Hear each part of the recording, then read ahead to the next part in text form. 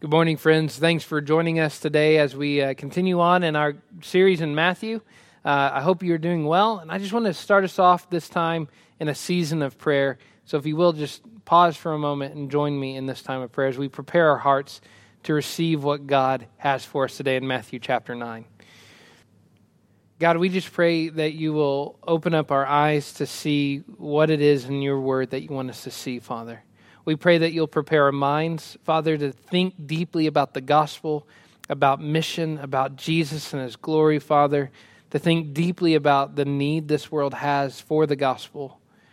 Father, I pray that you'll grip our hearts, God. We have lots of needs in this community, Father. There's lots of opportunities to share the gospel with our neighbor and with the nations, Father. And I pray that you will mobilize your people.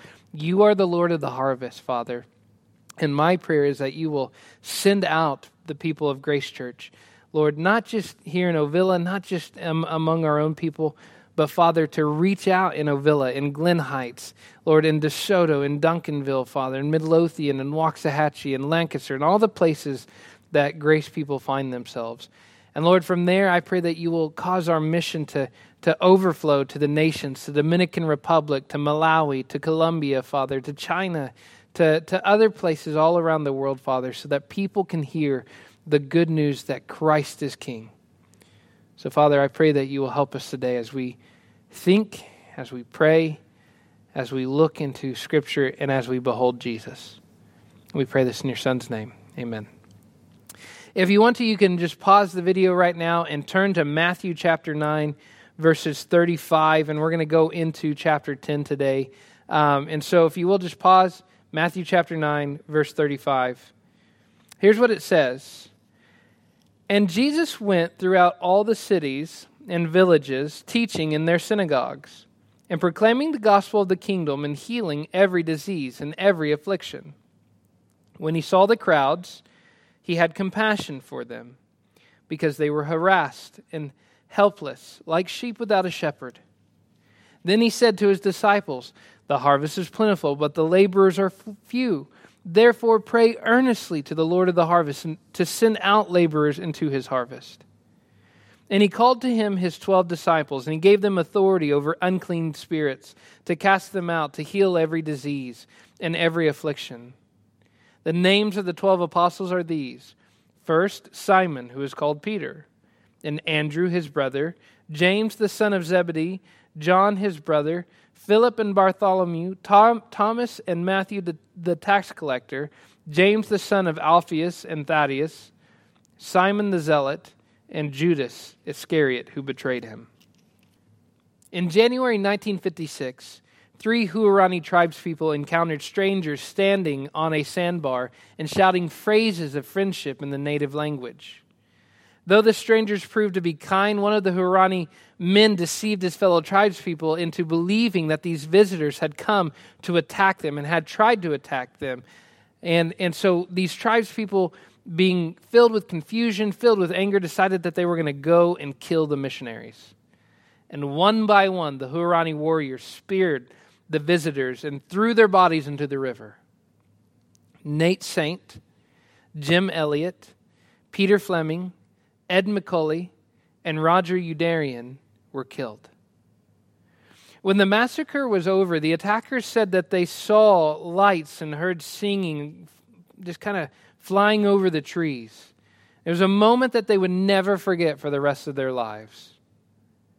About 2 years after the brutal attack, more visitors came into the Ecuadorian Amazon.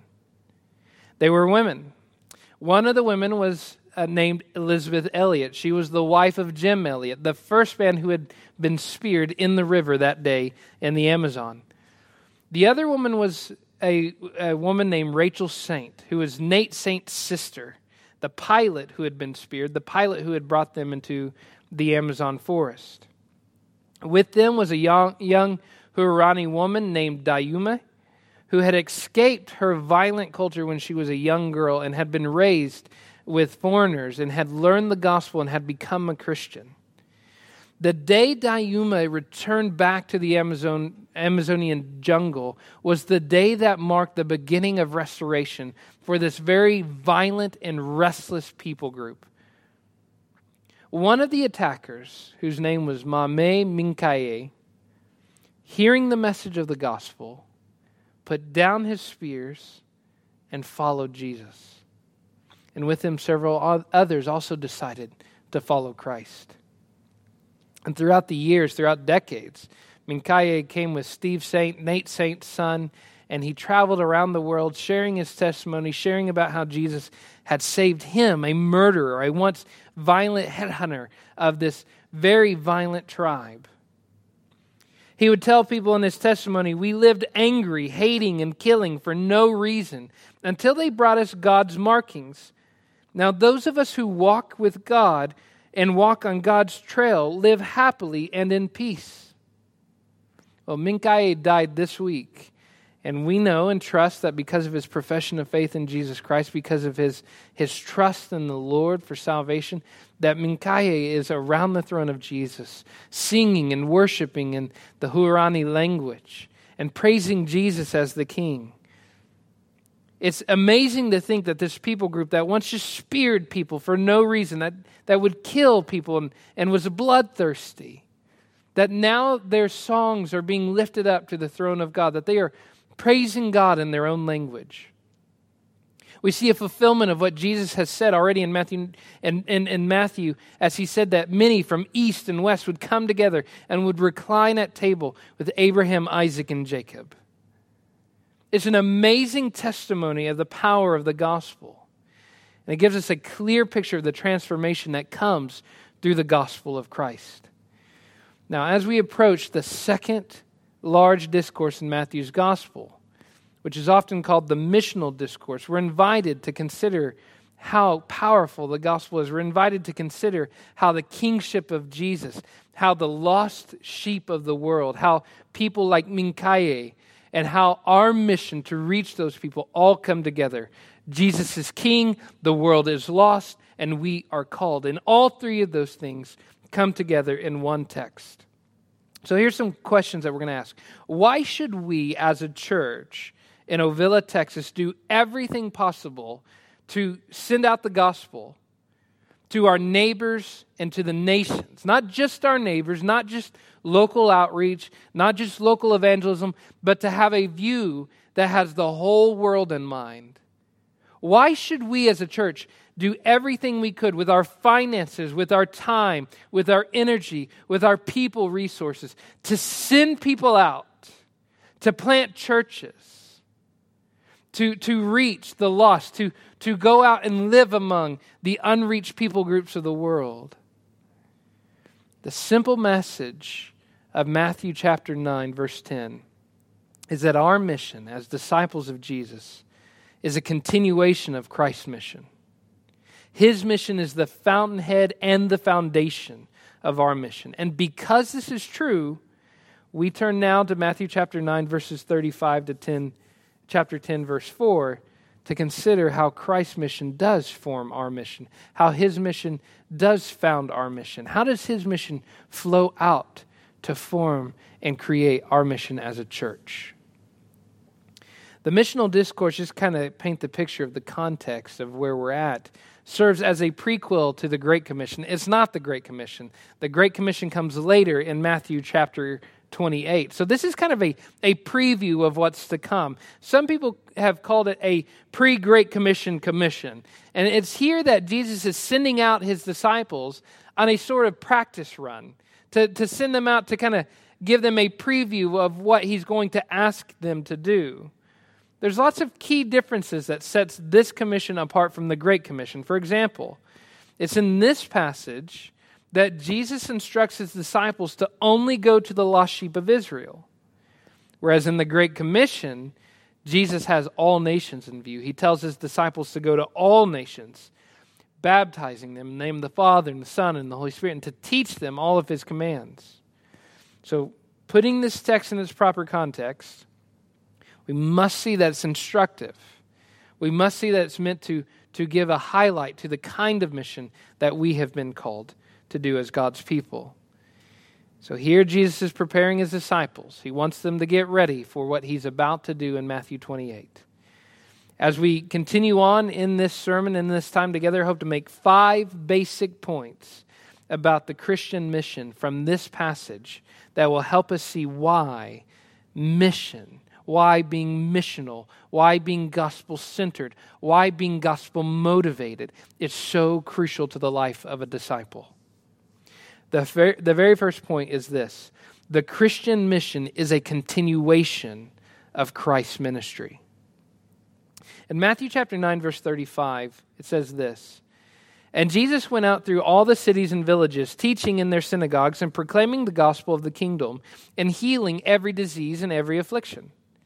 Now, Matthew's been giving us a glimpse of what this looked like throughout the last several chapters. It's essential to see that for Jesus, both word and deed come together here. He has proclaimed and taught about the kingdom, and he has given visible demonstrations of the kingdom. We see an example of him teaching in the synagogues, for example, in Luke chapter 4, when he stood in the synagogue of Nazareth and read from Isaiah 61, declaring its fulfillment in himself. He proclaimed the gospel, or the good news of the kingdom, as he announced that the kingdom of God was at hand.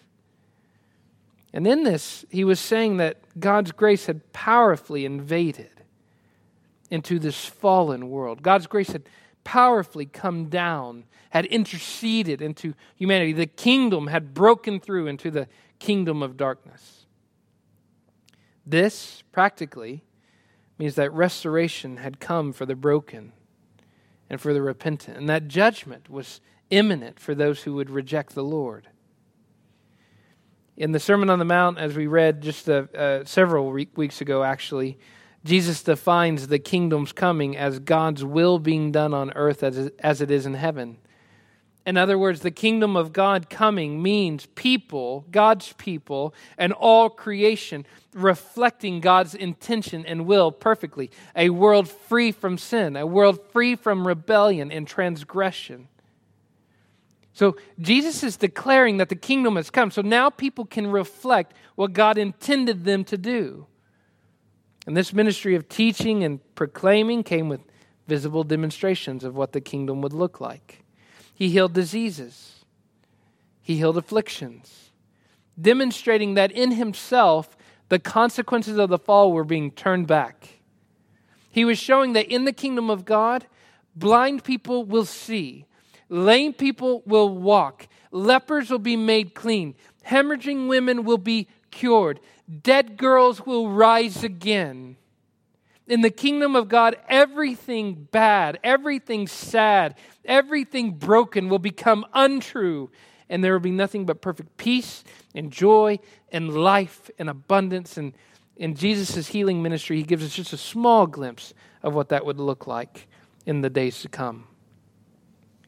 Now, Matthew outlines the ministry of Jesus, I think, in order to connect Christ's work with the work that the disciples are now being called to do. In chapter 10, verses 7 through 8, just a couple sections down, we'll be dealing with that section next week. Jesus tells his disciples to do this: and proclaim as you go. That word proclaim, we just found Jesus proclaiming the gospel of the kingdom. And proclaim as you go, the kingdom of heaven is at hand. Heal the sick, raise the dead, cleanse the lepers, cast out demons. It's the very same work that Christ himself is described as doing. We've already seen all this happening in Jesus' work. And so when Jesus calls his disciples to go, he's calling them to share in the work he has already begun to do. Their work is a continuation of his mission. Now, interesting, we see this point later on in Luke's gospel and in the book of Acts. If you've read through Luke, it's amazing gospel to read. I love reading Matthew and Luke together. When you're reading Luke's gospel, he intentionally sets out to tell you everything that has been accomplished, specifically by Jesus on the cross. He wants to tell you everything that Jesus has done, all the work that Jesus accomplished for our redemption. And then he turns to the book of Acts. Now, for most people, if you were to ask, what is the book of Acts about? Most people say, well, it's the Acts of the disciples or the apostles. It's the church age. This is the book of the church. This is the textbook of what missions is, right? That's what people think of Acts. And yet, think about this. When Luke begins the book of Acts, he describes it in a little different way. Yes, it is the textbook on mission, That's not just our mission. That's not just the apostles' mission. Listen to this. Acts chapter 1, verse 1. In the first book, O Theophilus, I have dealt with all that Jesus began to do and teach. Now that's interesting. Why would he feel the need to talk about what Jesus began to do and teach?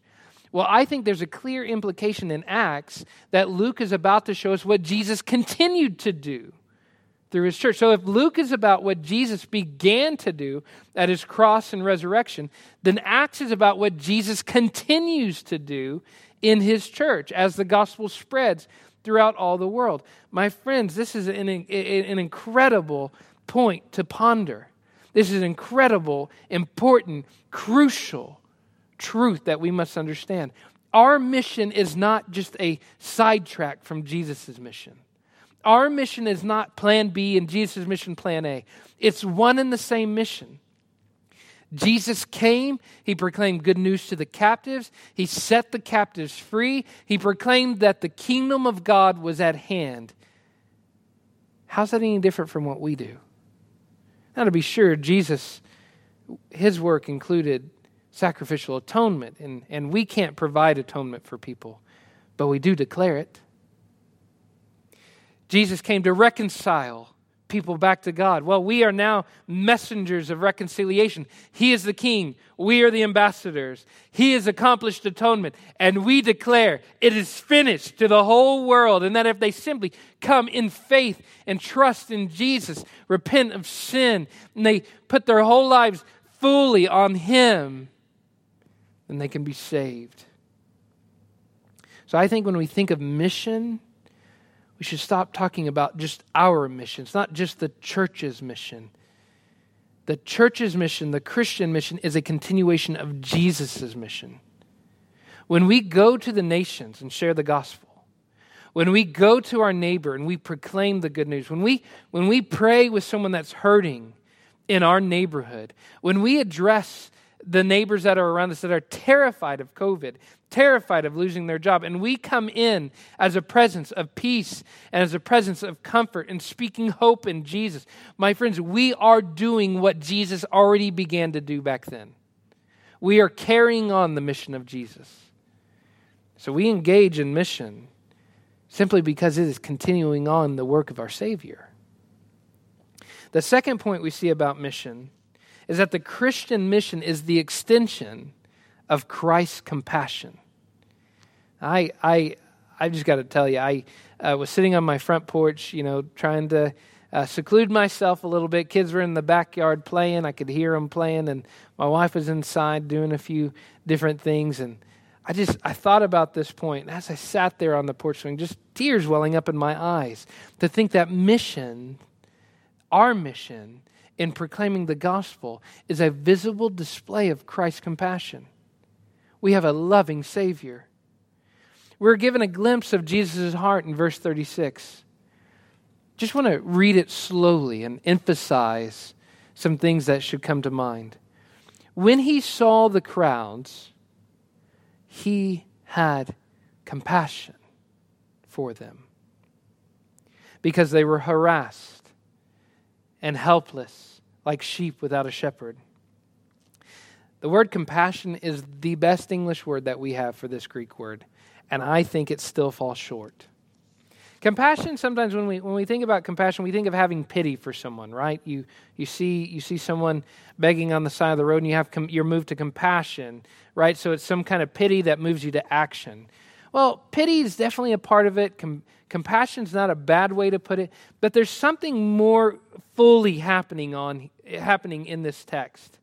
Even compassion, the word compassion, doesn't fully capture the full beauty of what is happening in Jesus' heart when he sees these people. I think if we think of our English idiom, where we say something like to our spouse, "I love you from the bottom of my heart," that gets closer to the actual Greek connotation here. The Greek connotation means like from his very depths, from the inside of him, from the deepest part of him, he's moved to love. When Jesus saw the crowds, he didn't just have pity on them. He didn't just look at them with a compassionate eye. He was deeply moved from inside of him. From the deepest parts of Jesus, love stirring up in him. Such is the heart of Christ for the fallen world. Just as a moment of transparency, my friends, I've been so convicted by that fact.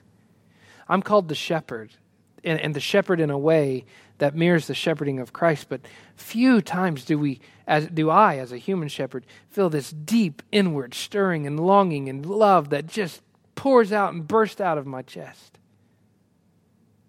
But that's what Jesus has for people. It's a love that's in turmoil in your gut. It's a love from the deepest part that wants to gush out. They're sheep without a shepherd. Now that phrase reaches all the way back to the Old Testament. You see it in several points in the Old Testament, but I think in this case it explicitly alludes to Ezekiel 34. Now in its context, Ezekiel 34 is an indictment against the leaders of Israel. God is indicting the shepherds for not doing their job. You've heard our modern phrase about self-serving leaders who shear the sheep, right? Or they're fleecing the flock. Well, that's kind of what was happening, but that's just a small description of that. The shepherds of Israel were not just shearing the sheep, they were slaughtering the sheep.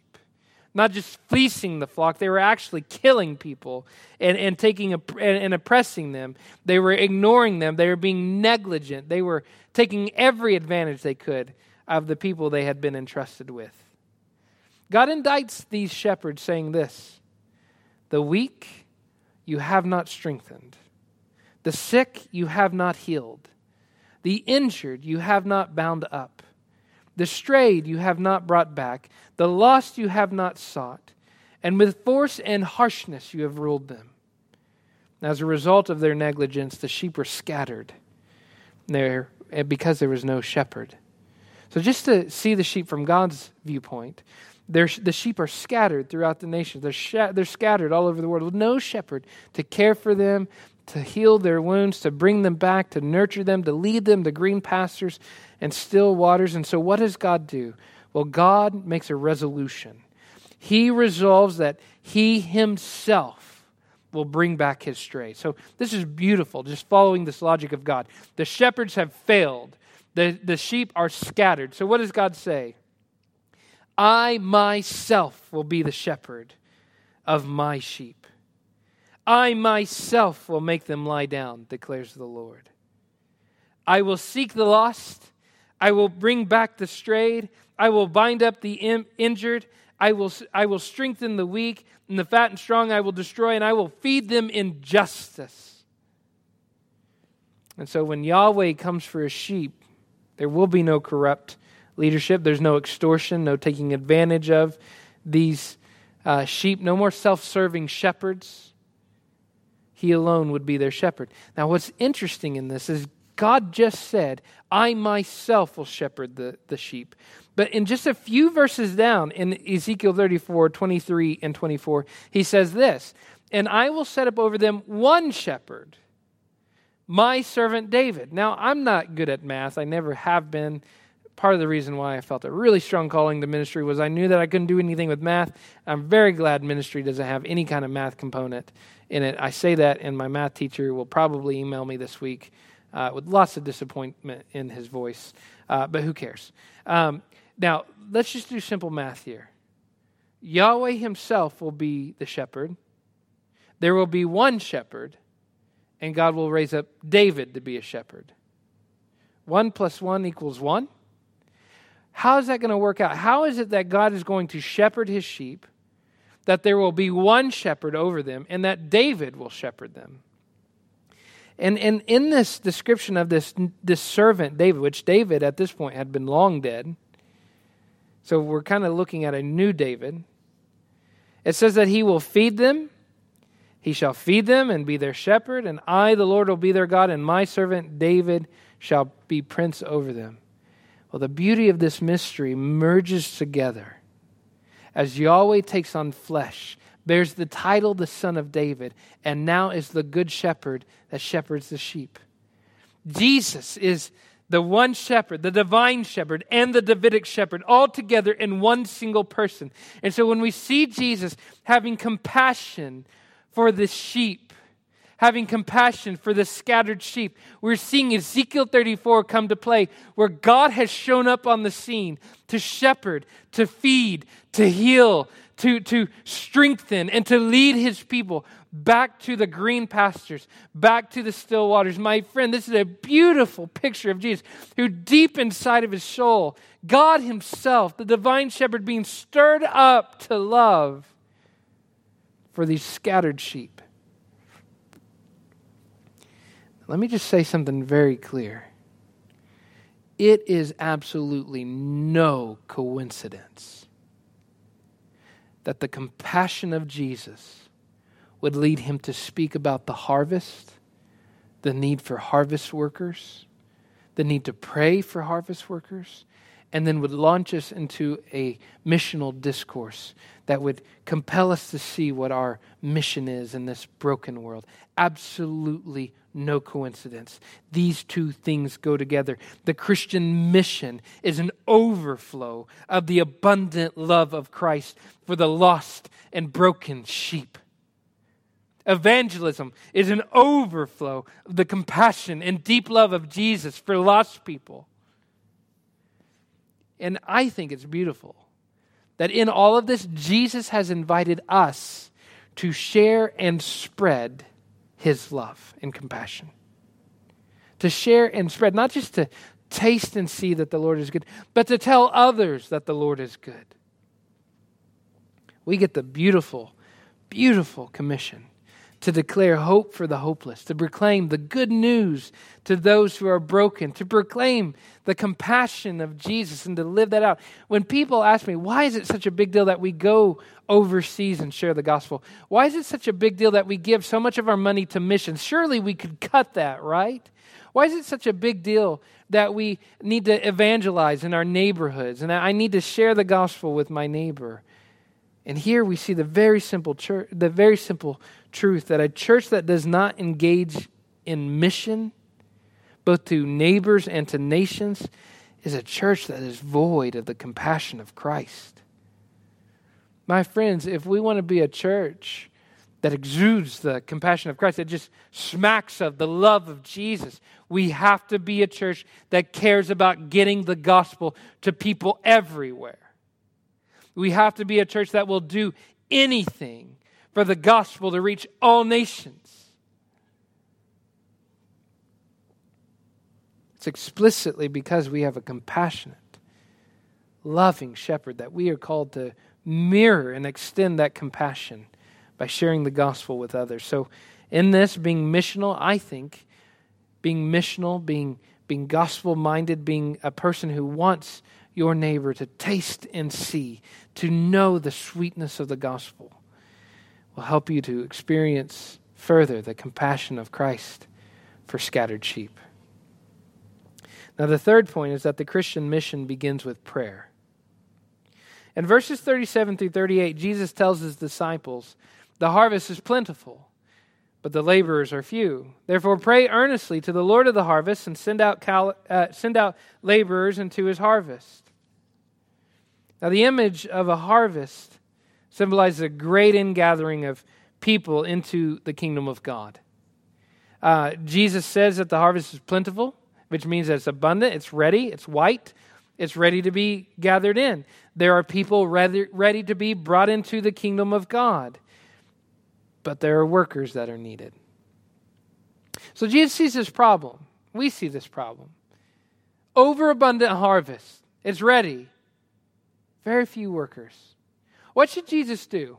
Well, I think, if I were advising Jesus, pull out your calendar and pick a date. We're going to send a short-term team right now to that harvest. Jesus, you need to give an 8-week class to your disciples. Make sure they're trained really well and how to use the latest, most innovative evangelistic methods. Jesus, start a mission fund. Have all your disciples start to give and start collecting, and we're going to start pouring in. That's where we should start. Maybe Jesus should start by recruiting Judean gap year students to come with him and take a tour through the Holy Land.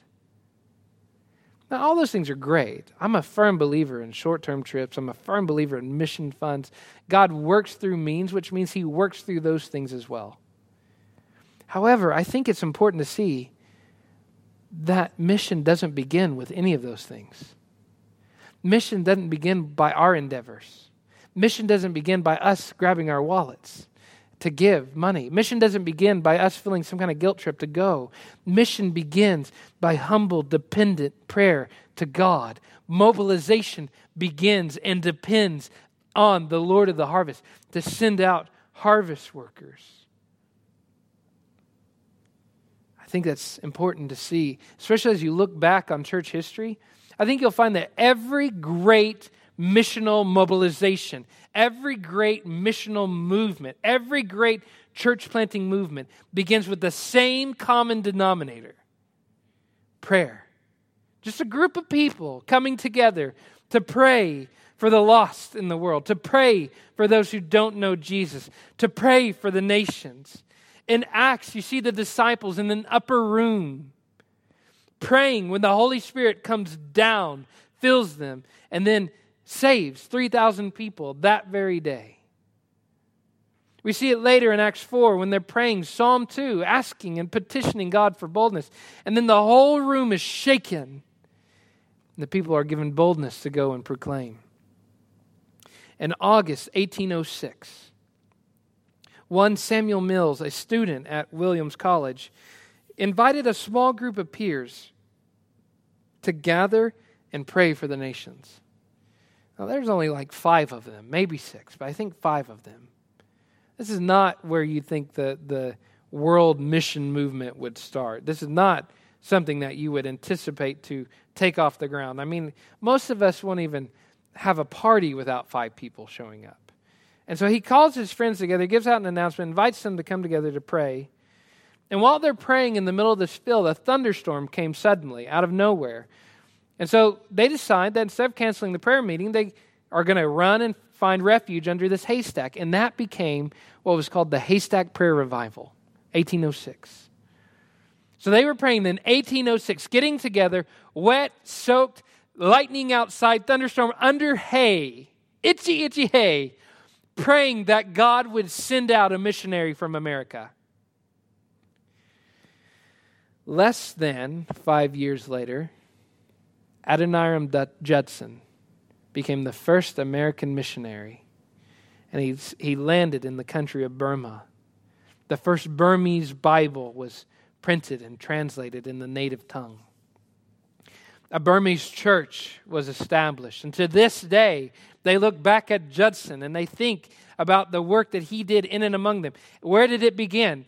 Not by Judson getting a guilt trip. Where did it begin? Not by Judson raising funds. It all began by a little prayer meeting under a haystack in the middle of a field during a thunderstorm. So why is this important for us to remember? I mean, we have a missions budget. We have missionaries that we support. We're sending out teams on short-term trips. We've got one coming up in November to Colombia to serve Venezuelans and to train them to take the gospel back into Venezuela because not a lot of foreigners are allowed to come in at this moment. We'll have more mission opportunities next year. So why is it important for us to understand this point about missions? Well, I think it's important for us to be reminded that the work belongs first and foremost to God. He will receive the glory for the salvation of the nations. He will win converts from Burma, from Venezuela, from China, from Malawi, from the Dominican Republic, from Russia. Not one of our innovative evangelistic methods will win people by themselves. Not our well-trained missionaries, not our missions funds. Without a doubt, God will use those things, and He definitely wants us to sacrificially give our money so that we can fund the missions movement. He wants you to go on a short-term trip. Just to be very clear about it, He wants you to go and share the gospel with your neighbor, with the nations. He wants you to go. He wants you to encourage others to go. If you can't go, He wants you to pray for them and He wants you to give. But before we do anything, we must hit our knees in humility and dependent prayer, knowing that we will never fulfill the Great Commission. It must be God or it will be no one. The Lord of the harvest is sovereign over His harvest. I found it incredibly helpful in thinking through our church. Sitting on my front porch wondering, why has there not been an outbreak of the gospel in our city? Our city's not that big. We're just a small suburb on the south side of Dallas. Less than 3,000 people just gathered around here. And then we're part of the larger DFW that is huge and massive. But why have we not seen a massive outbreak of the gospel in this city? Why has my neighborhood not been personally transformed by the message of Jesus? I've lived there for 4.5 years. I've shared the gospel faithfully. I believe I've tried to at least. Why are there Hispanic groups in our area, in this side of DFW, who are completely unengaged by gospel-proclaiming evangelistic churches? Why are there Muslims in our area, in Glen Heights, who do not know one friendly, welcoming, hospitable Christian? Why do Texans have a reputation of being angry toward refugees? Why are there areas in our region where there are no small groups meeting together for the sake of visibly showing people that we celebrate and love our Savior? There may be many reasons. Your neighbors may truly be hard-hearted and callous to the gospel message.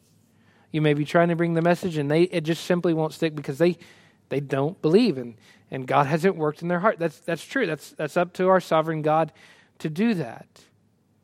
It may also be that we've not had enough evangelistic trainings this year. It may be that we haven't found the most innovative evangelistic method yet. Maybe our evangelistic methods are a bit out of date and not current enough to catch people's eye and to catch their attention. It may be that. I doubt it's much of that, but it may be. I think personally that we don't see the outbreak of the gospel. We don't see people coming to Jesus in the way that we would desire to because we don't pray for it. We don't pray for the lost world. We don't pray for God to send workers into the harvest. When was the last time we took a day together and we just fasted for Ovilla? We fasted for people in Glen Heights to know the gospel. We fasted for there to be a church plant in the southwest corner of Lancaster so that people could hear the true gospel of Jesus Christ from the Scriptures. When was the last time? My friends, we have been working for about 2 years. Your elders have been planning and praying and meeting together, and we desperately long to plant a Spanish-speaking church in this building so that we can bring people who are first-generation Spanish speakers in to hear the gospel so that language will not be a barrier. And we have not been able to find people who can help us lead that, who have the time or the availability to do that. And I just remember sitting on my front porch feeling sorry for myself today as I was thinking through this. God, why haven't we want to do this? Why haven't you given us this? Just the conviction on my heart. When was the last time I prayed that God would send that worker to this harvest? I haven't hit my knees in the way I should. Our church hasn't prayed in the way we should for God to send us a Spanish-speaking pastor who wants to plant a church. My friends, just one of the applications of this text is we know what needs to be done. We know the needs. We know how to go about it. But maybe one of the reasons it's not being done as effectively as we hope is because we just simply don't pray about it the way we should. My friends, Christians, pray. Fast. Pray specifically that we get a Spanish-speaking planter. Beg, petition the Lord of the harvest to send them to us. This time of COVID, do you pray for the neighbors to the right and left of you and across from you, for them to be saved more than you make your political position known.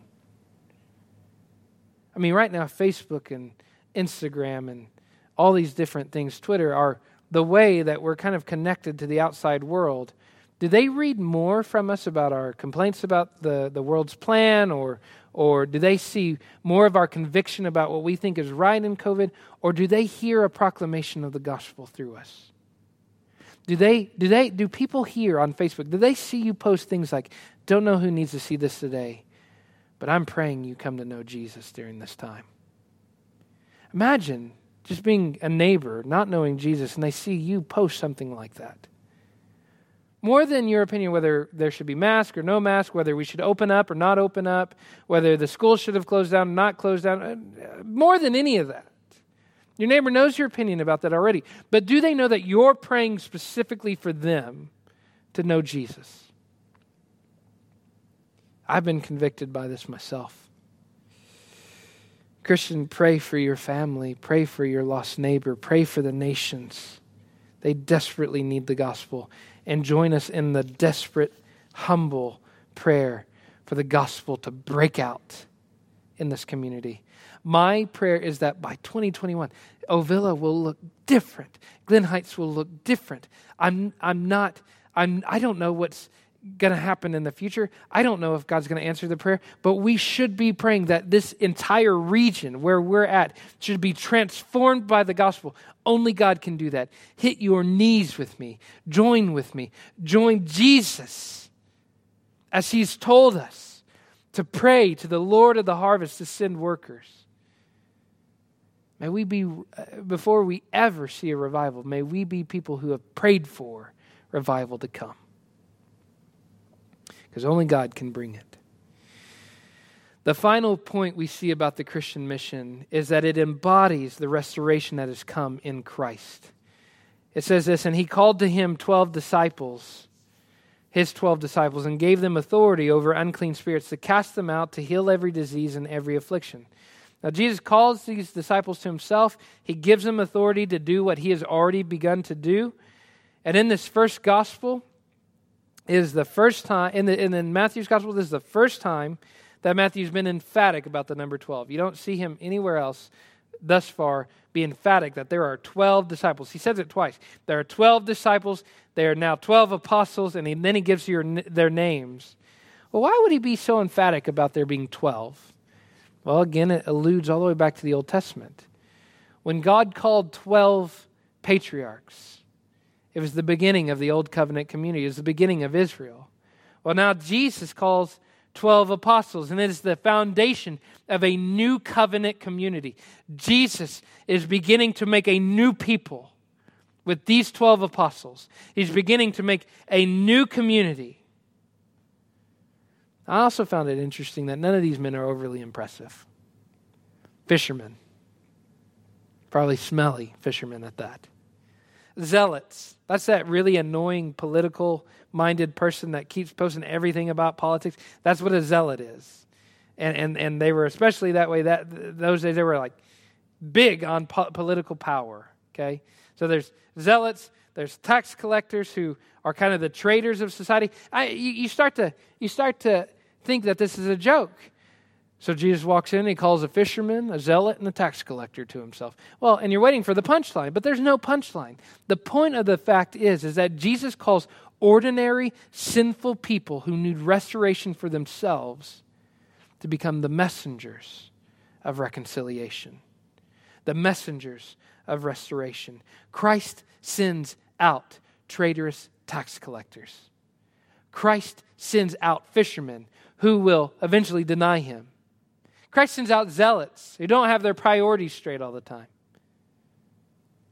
Christ sends out imperfect people. I think it's amazing to hear testimonies. There's great books out there. Dispatches from the Front would be one that I would tell you to get. Nick Ripkin's The Insanity of God would be another one. You hear stories of prison guards coming to Jesus and then suddenly becoming preachers and planters for the gospel. My friends, you may say, I'm not called to missions. I'm an ordinary person. Peter was an ordinary fisherman. And not only that, he kind of dropped the ball right before Jesus' death, didn't he? It's not about you. It's not about your qualifications. It's not about your skills. Jesus doesn't call the super qualified. Jesus calls those who need restoration, those who receive restoration, and then those who will go and proclaim restoration. How else do we explain people like Mame Minkaye, who once speared a man to death, who then becomes an international proclaimer of the gospel? How do we explain the fact that angry people find peace? Once self-serving, self-ambitious people like Judson becomes a self-sacrificing missionary, the first to come from America to reach Burma. Well, the only explanation is that God sends unqualified people who have tasted His restoration and will then go and proclaim restoration to the rest of the world. My friends, the gospel was entrusted to these 12 apostles, and now it's been entrusted to us as ordinary people. We are no better off and no worse off than they were when they were sent. So there we have it. Those are the 5 points, I think, that this text, of how this text forms our mission. I think, though, we need to come back to this idea of Jesus and His heart of the lost and begin to see the big picture of, okay, so we have mission, we have missional discourse, we have this idea that we are to go. We've seen all these different points about where to go. But let's just come back and linger on the heart of Christ just a little bit more. Matthew presents Jesus as a compassionate shepherd, and as if this entire mission He gives him is an overflow of that compassion He came to give.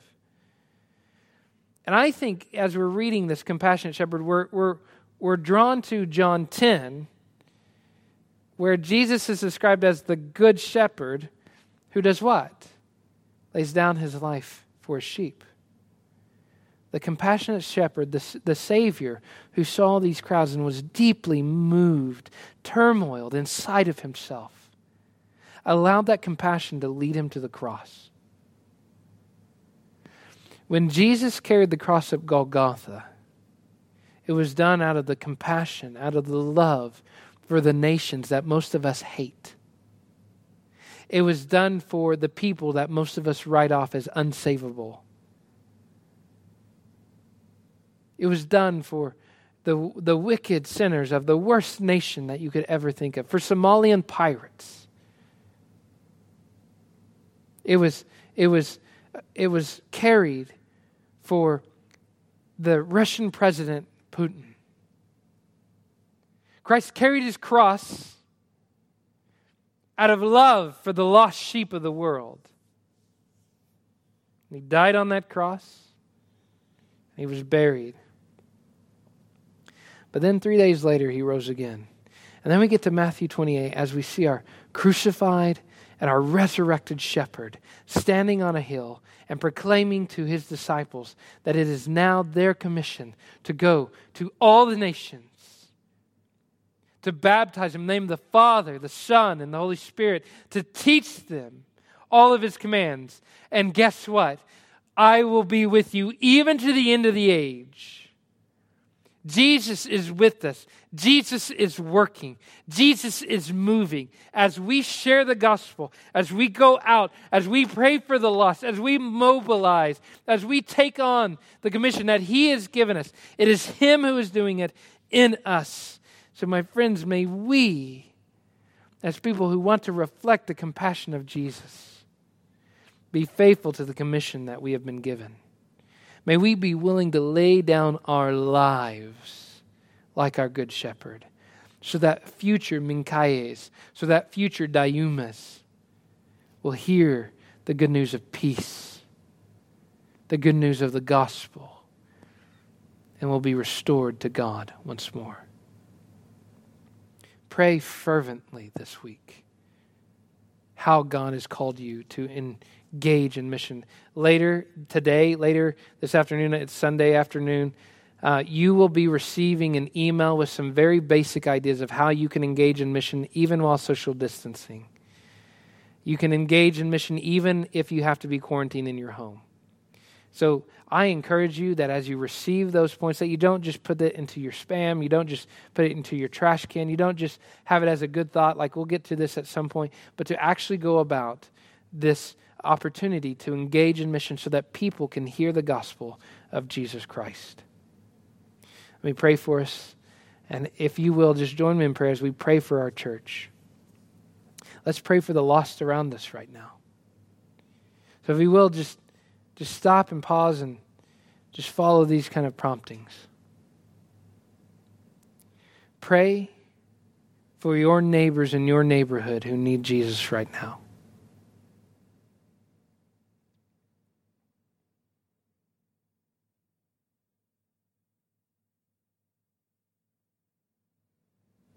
Pray for God to send us a Spanish-speaking pastor to plant a church.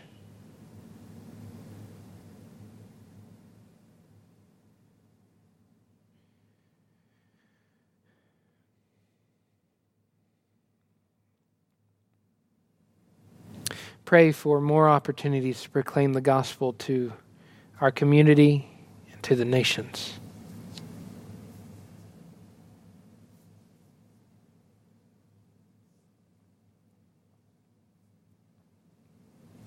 Finally, pray for the Lord of the harvest to send out workers, teenagers, college students, adults, to leave behind their fisher nets and to follow Jesus as they proclaim the gospel to the world.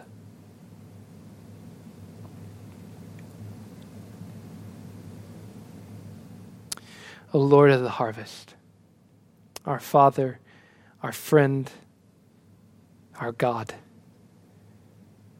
will you mobilize us? Will you send us, Father?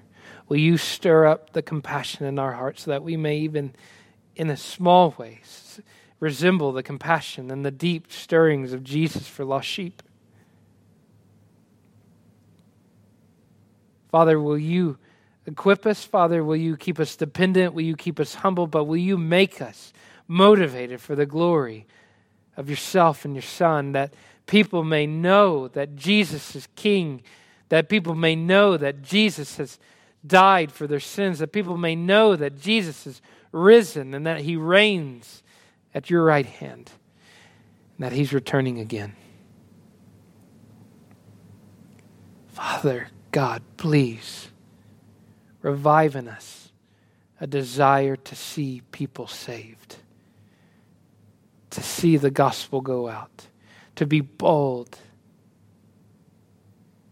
and to have the compassion of Christ as we go about the mission of Christ. We pray this in your Son's name. Amen. God bless you, church family. Love you.